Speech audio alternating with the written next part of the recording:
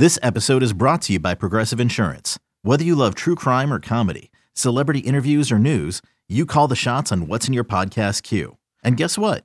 Now you can call them on your auto insurance too with the Name Your Price tool from Progressive. It works just the way it sounds. You tell Progressive how much you want to pay for car insurance, and they'll show you coverage options that fit your budget. Get your quote today at Progressive.com to join the over 28 million drivers who trust Progressive. Progressive Casualty Insurance Company and Affiliates. Price and coverage match limited by state law. When you need mealtime inspiration, it's worth shopping Kroger, where you'll find over 30,000 mouth-watering choices that excite your inner foodie. And no matter what tasty choice you make, you'll enjoy our everyday low prices, plus extra ways to save, like digital coupons worth over $600 each week. You can also save up to $1 off per gallon at the pump with fuel points. More savings and more inspiring flavors make shopping Kroger worth it every time. Kroger, fresh for everyone. Fuel restrictions apply. Another day is here, and you're ready for it. What to wear? Check. Breakfast, lunch, and dinner? Check. Planning for what's next and how to save for it? That's where Bank of America can help.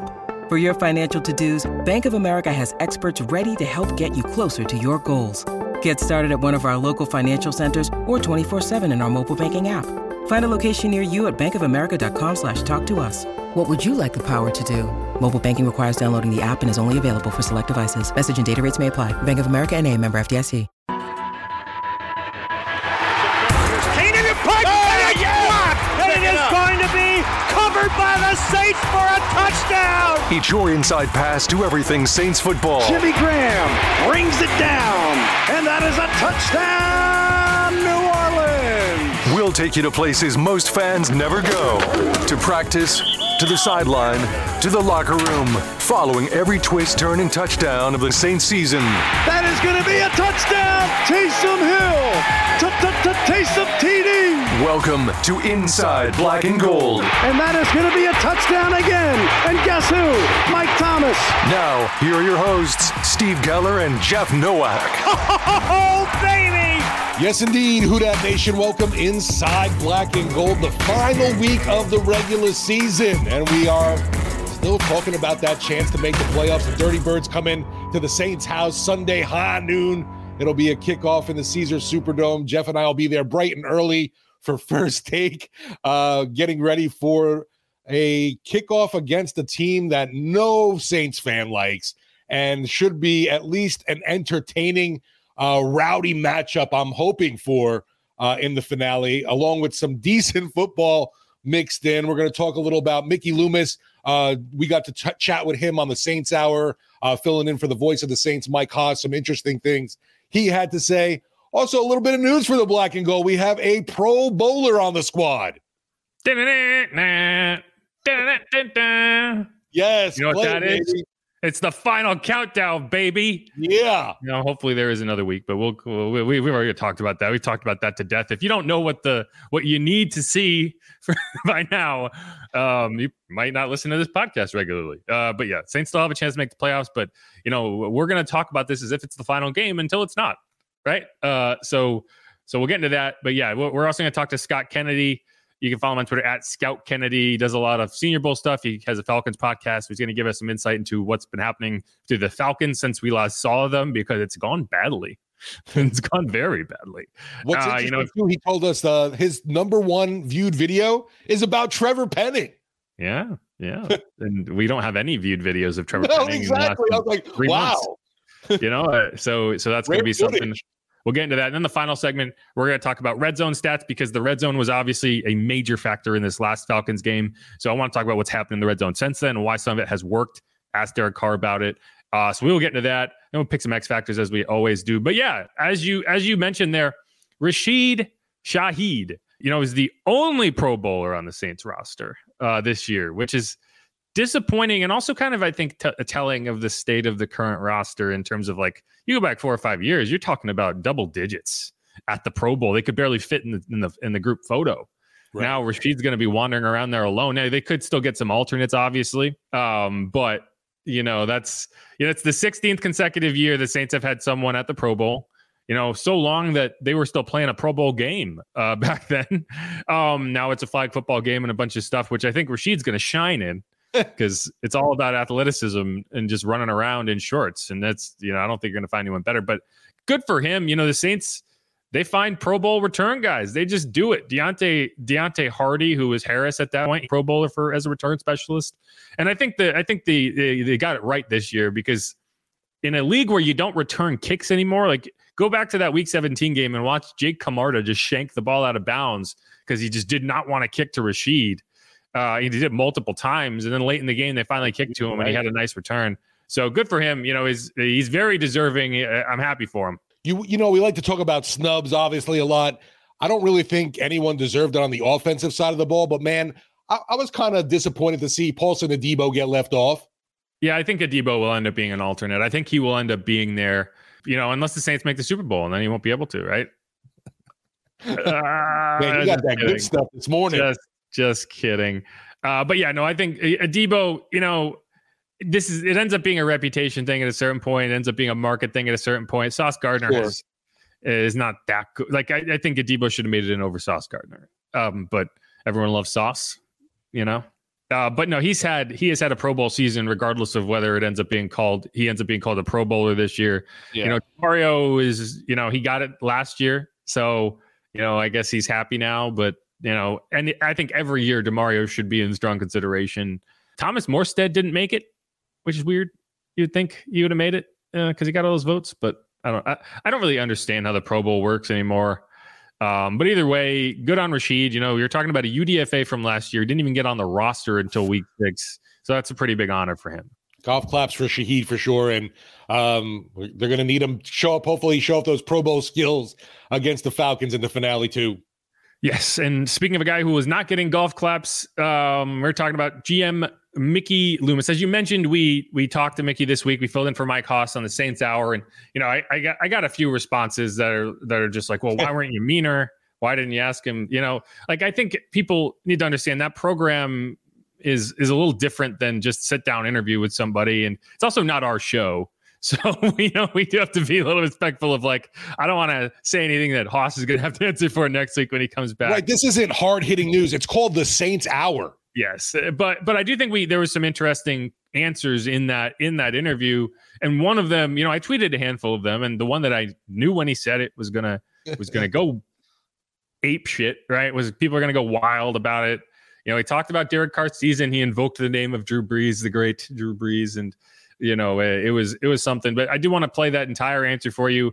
So you get an understanding, and we'll talk about it. So let's do that right now. Fans and media, we really don't know what sometimes players are dealing with. And to see Derek Carr go out there, the performance he had, really had some nice throws, accurate, efficient, and even heard from Dennis Allen after the game talk about how that shoulder injury was something that might have been something bothering him that he's just able to work through, but didn't seem like it was an issue at all last game, obviously. Look, I think overall Derek's done some really good things this season. And if you look at some of the areas, his rating, his efficiency, there's a lot of really good things that we've done. There's some things that he hasn't done well. And, how he feels each week.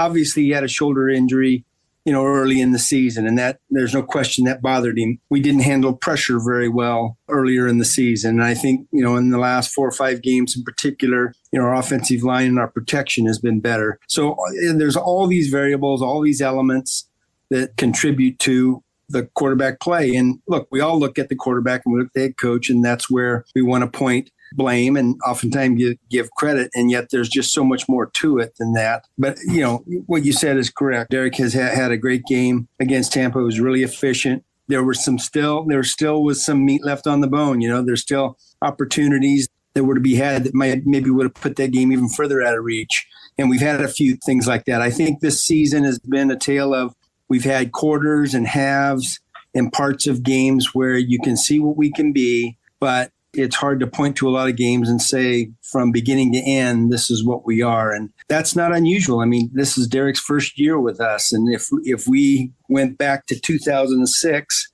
and looked at Brees' first season or two with us, you wouldn't say, wow, that guy's going to the Hall of Fame after season 1 or season 2. So, sometimes it takes a while for us to be familiar with him, for him to have a real grasp of the offense in terms of being reactive instead of thinking and then making a play and getting on the same page with, our staff, our coaches, as well as our players. Yeah, and I think that point is interesting. And I did want to ask you about that because you're looking at, year one of DA and Derek Carr together. And as you're evaluating it, how important is it to kind of take a step back and avoid just trying to say, well, this is what it was in 2020 with, year 15 of Sean or whatever it was with Drew and Sean versus, this is a new regime and you have to kind of look at them independently of like, okay, where are we really? How have we improved? What needs to be fixed versus getting into that game of, oh, well, this is what Drew and Sean did? I would say that most of that process comes after the season.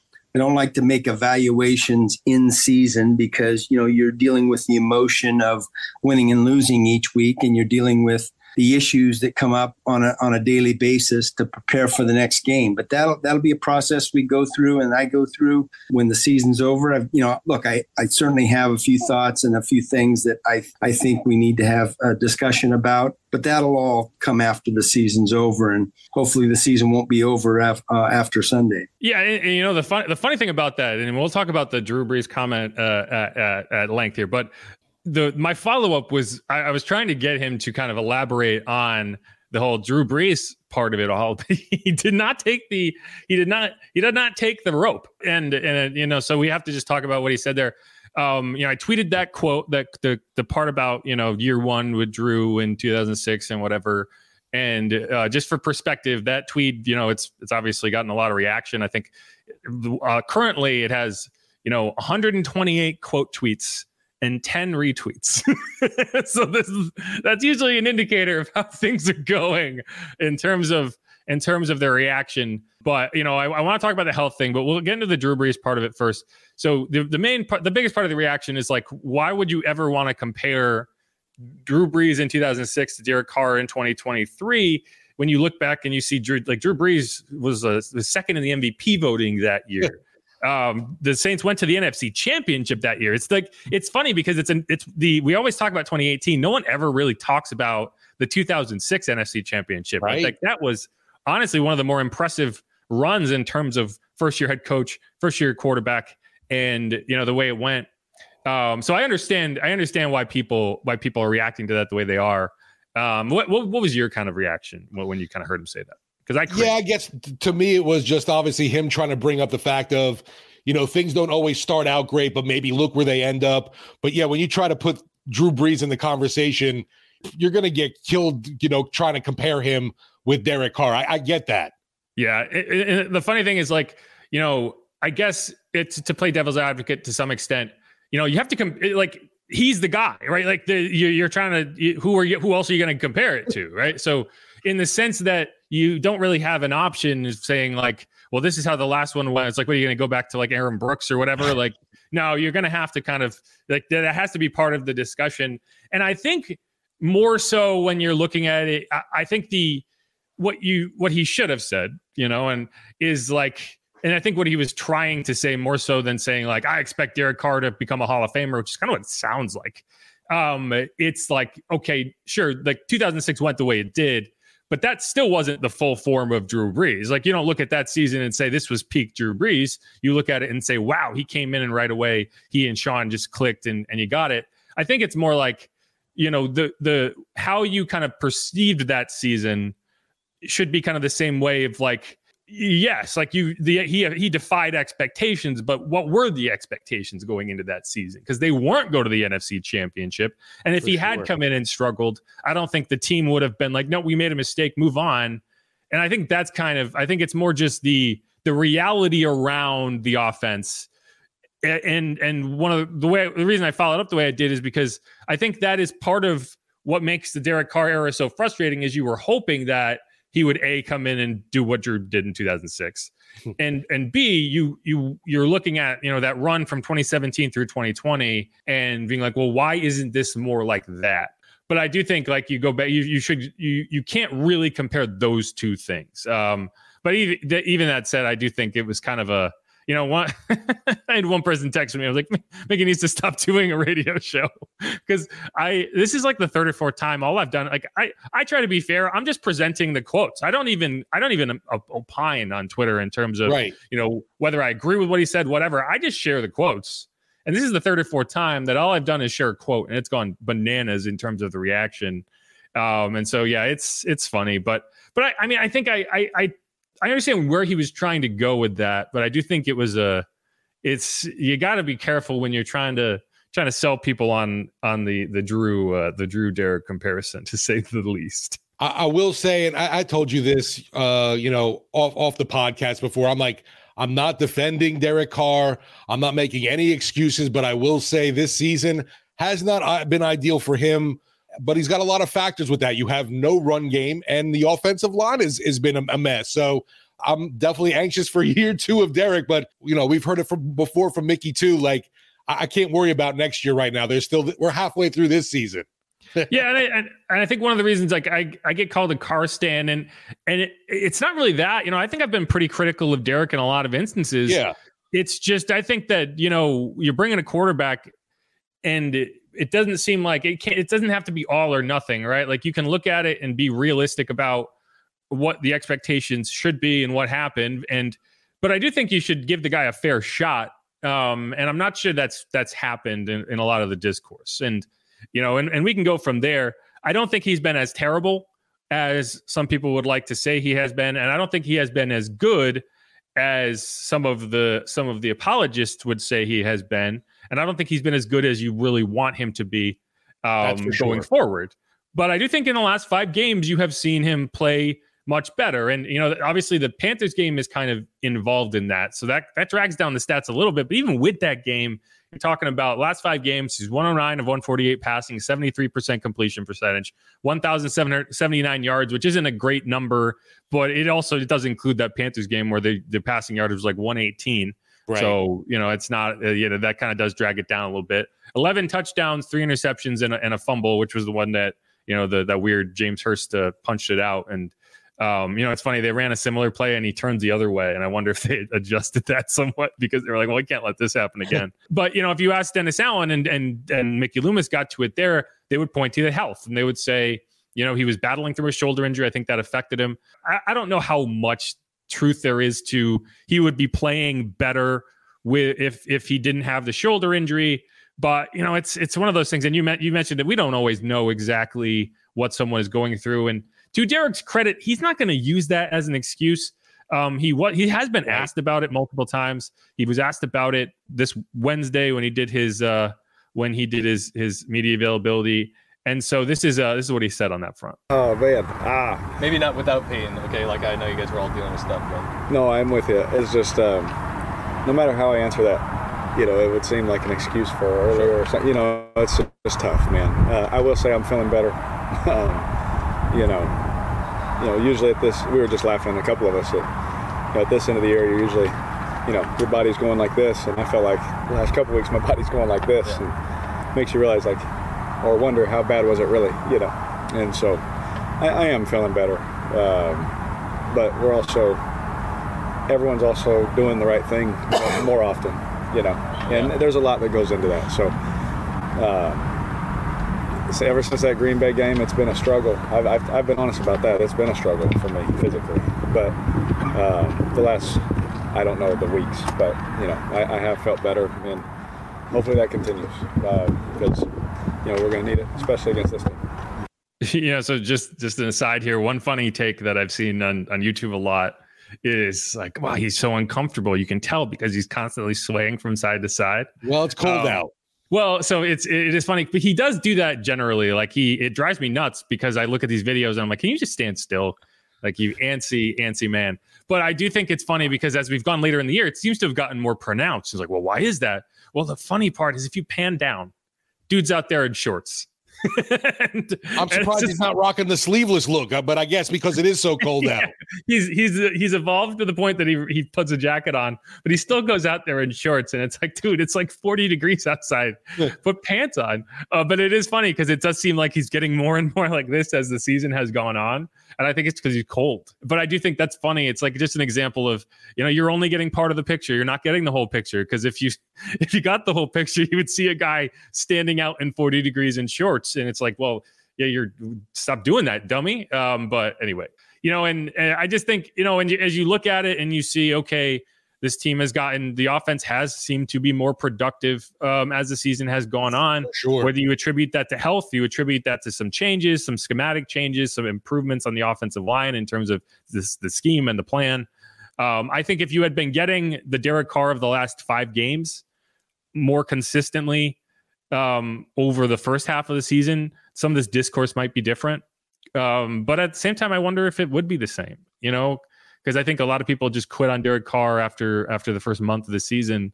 And, it's funny because it's just like, you can do that and no one's going to stop you from doing that. But you're going to have a really miserable next season if you've already decided that this is a mess and it's irredeemable.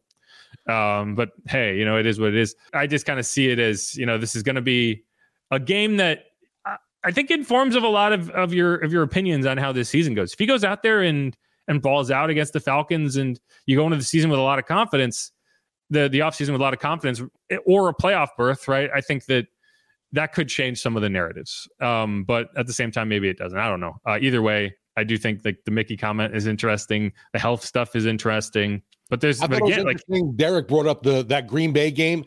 Afterwards, that next week against Tampa, I felt like the Saints did a disservice putting Derek in that game. Yeah, and that's something that I will, I'll critique DA about, but I also will critique Derek because at a certain point you're too proud. You have to say, I can't do it. Yeah, and if the health was a factor, then that's not an excuse. That's just an indictment on your decision making in terms of, are you giving your team the best chance to win by going out there and playing hurt? Because being too proud to miss a game isn't helpful. And I think that week 4 game more so than the concussion week. I don't see that as a major factor, but it was the shoulder injury that, you was bad to begin with. And then it got you aggravated it again against the Lions. And you continued to just say, well, I'm playing through it. I'm not going to use it as an excuse. But if that's what's causing the offense to bog down and it's causing you to play below the level that you think is necessary to win at, that's on you, right? You can't go any further than that. And I'm glad to hear he's feeling better now. And, it is what it is. But, let's going forward, let's hit on one other quote from Mickey that, I think, if you go back this time last year, everyone was hating on Tyrann Mathieu. Or maybe not this time, maybe earlier in the season. Remember, everyone was just murdering Tyrann Mathieu left and right. Yeah. And I thought that was weird at the time. And I don't think you hear that as much anymore. Right. I think people have come around to the idea that it's like, yeah, okay, this is 32-year-old Tyrann Mathieu or whatever he is. Well, what is his age? I'm not even sure. But you're still getting a very, very productive player.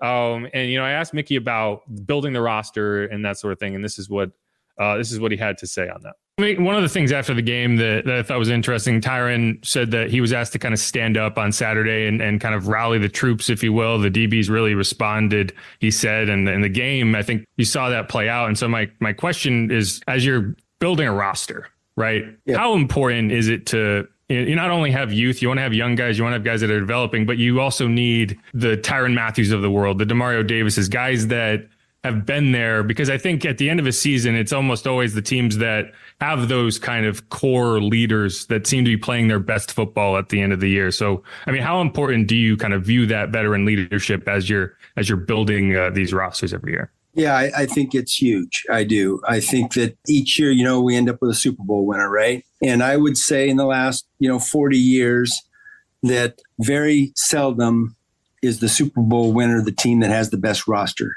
It's the best team. And you have the best team when you have great player leadership.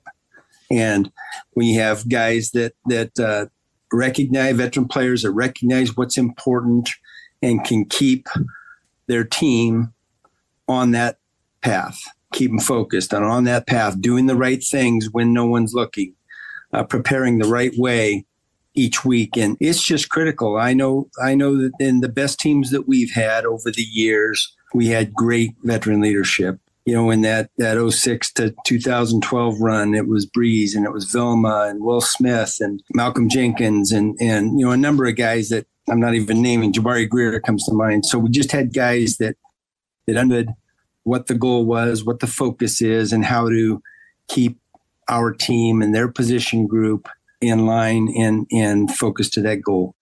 I think that's important to just kind of realize, because I think every year it's really tempting to be like, well, just go young. You're bringing a bunch of young guys, let them play, let them develop.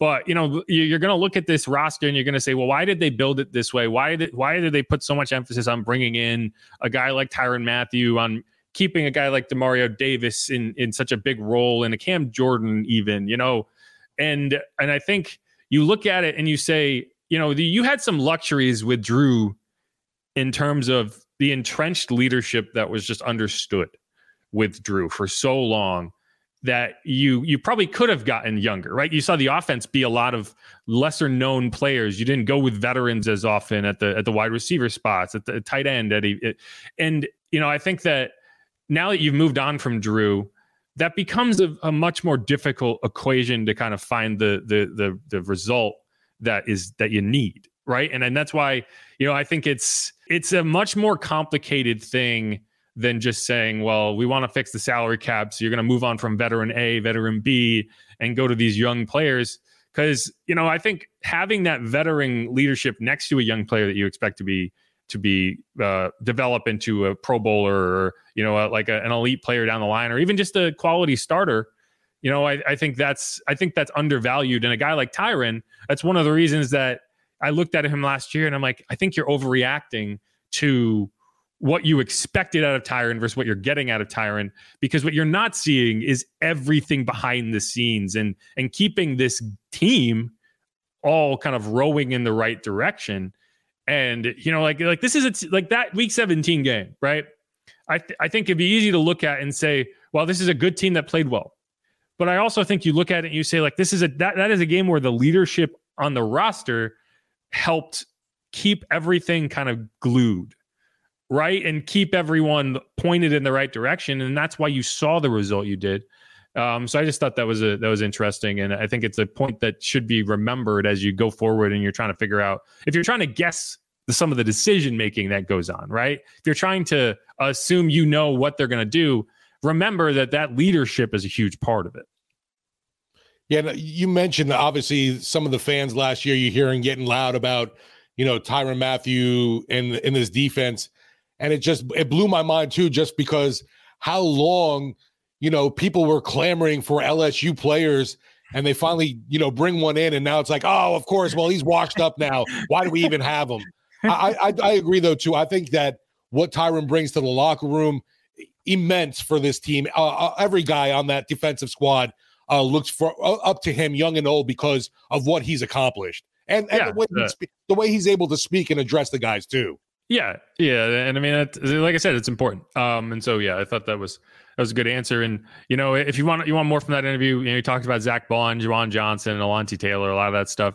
I thought the Zach Bond question answer was interesting, but that's probably something we can get into as we go forward here, because it's going to be interesting to see, A, if they bring him back, and B, if he draws interest based on what you've seen in terms of a team that he fits better, right? Because he's an outside linebacker on a 4. He's a 3-4 outside linebacker who's played on a 4-3 defense.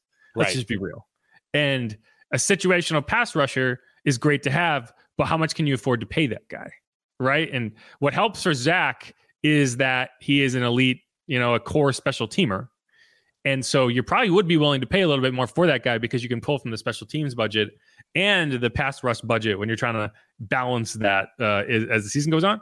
But if I'm Zach, I'm like, okay, if I go somewhere else that has a scheme that fits me better, I could be not even the money. I actually think it's more just, if I'm a guy who's looking for an opportunity to be a 3-down linebacker or as an outside linebacker, wouldn't like the Panthers even, right? Like they run a 3-4 scheme, or you need that guy on the outside who can be that rusher. I don't know. But that's what it was, right? Like the Saints drafted Zach Bond with the vision of converting him to an off-the-ball linebacker.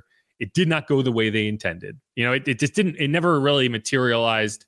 And what you've been able to do this year is get him more involved in the pass rush. And my criticism is that you didn't do that earlier. because I think anyone who's been paying attention to what Zach Bond did in college and what his skill set is can tell you like that wasn't working. What you're trying to do wasn't working, and a Sam linebacker is not really the value that you're looking for out of a third-round draft pick. And like you saw, they gave that job to Nephi Sewell, right? Like, who had played well, but it's like that's kind of, you don't need that premier player there. And so, but I do think that as this kind of the defense has kind of found a way to be more effective as the season has gone on, it has been in large part because Zach Bond has been a very big addition to that pass rush on third and in third and long situations. So yeah, but if people ask like, why did it take so long? It's because they were trying something that didn't work. Yeah, I'm curious to see what kind of market he, might have. Certainly teams that were looking at him for the draft and missed out on Bond might come sniffing around again, considering I don't expect it to be a huge payday, not even close to even like what a Caden Ellis got this offseason from Atlanta. No, but the question isn't necessarily how big is the payday, it's how is it within the framework of what the Saints would be willing to pay a guy who is a special teamer in a situational pass rusher. But again, if he was only a special teamer, that would be one thing, because you can get the kind of pass rush game out of him. Maybe that changes it. But all right, let's wrap up that segment. Again, if you want that full interview, it's on WWL.com. You can find it on my Twitter account at Jeff_Nowak. This is Inside Black and Gold. We're going to come back with Scott Kennedy at Scout Kennedy on Twitter. You can also find him on YouTube at youtube.com/Scott Kennedy. We're going to talk to him about the Falcons, why they suck, all that good stuff. I can assure you that Falcons fans are just as frustrated with their situation as Saints fans are. And, they're also calling for a head coach's head. And, maybe the Saints can give them that reward that they so desperately would like, or at least seems like a lot of them would. But, all right, this is going to wrap up this segment, Inside Black and Gold. If you haven't subscribed yet, please do that. Follow me on Twitter at Jeff_Nowak. You can follow Steve Geller at Steve Geller WWL. You can follow the show at Saints_pod. Who dat? We will be right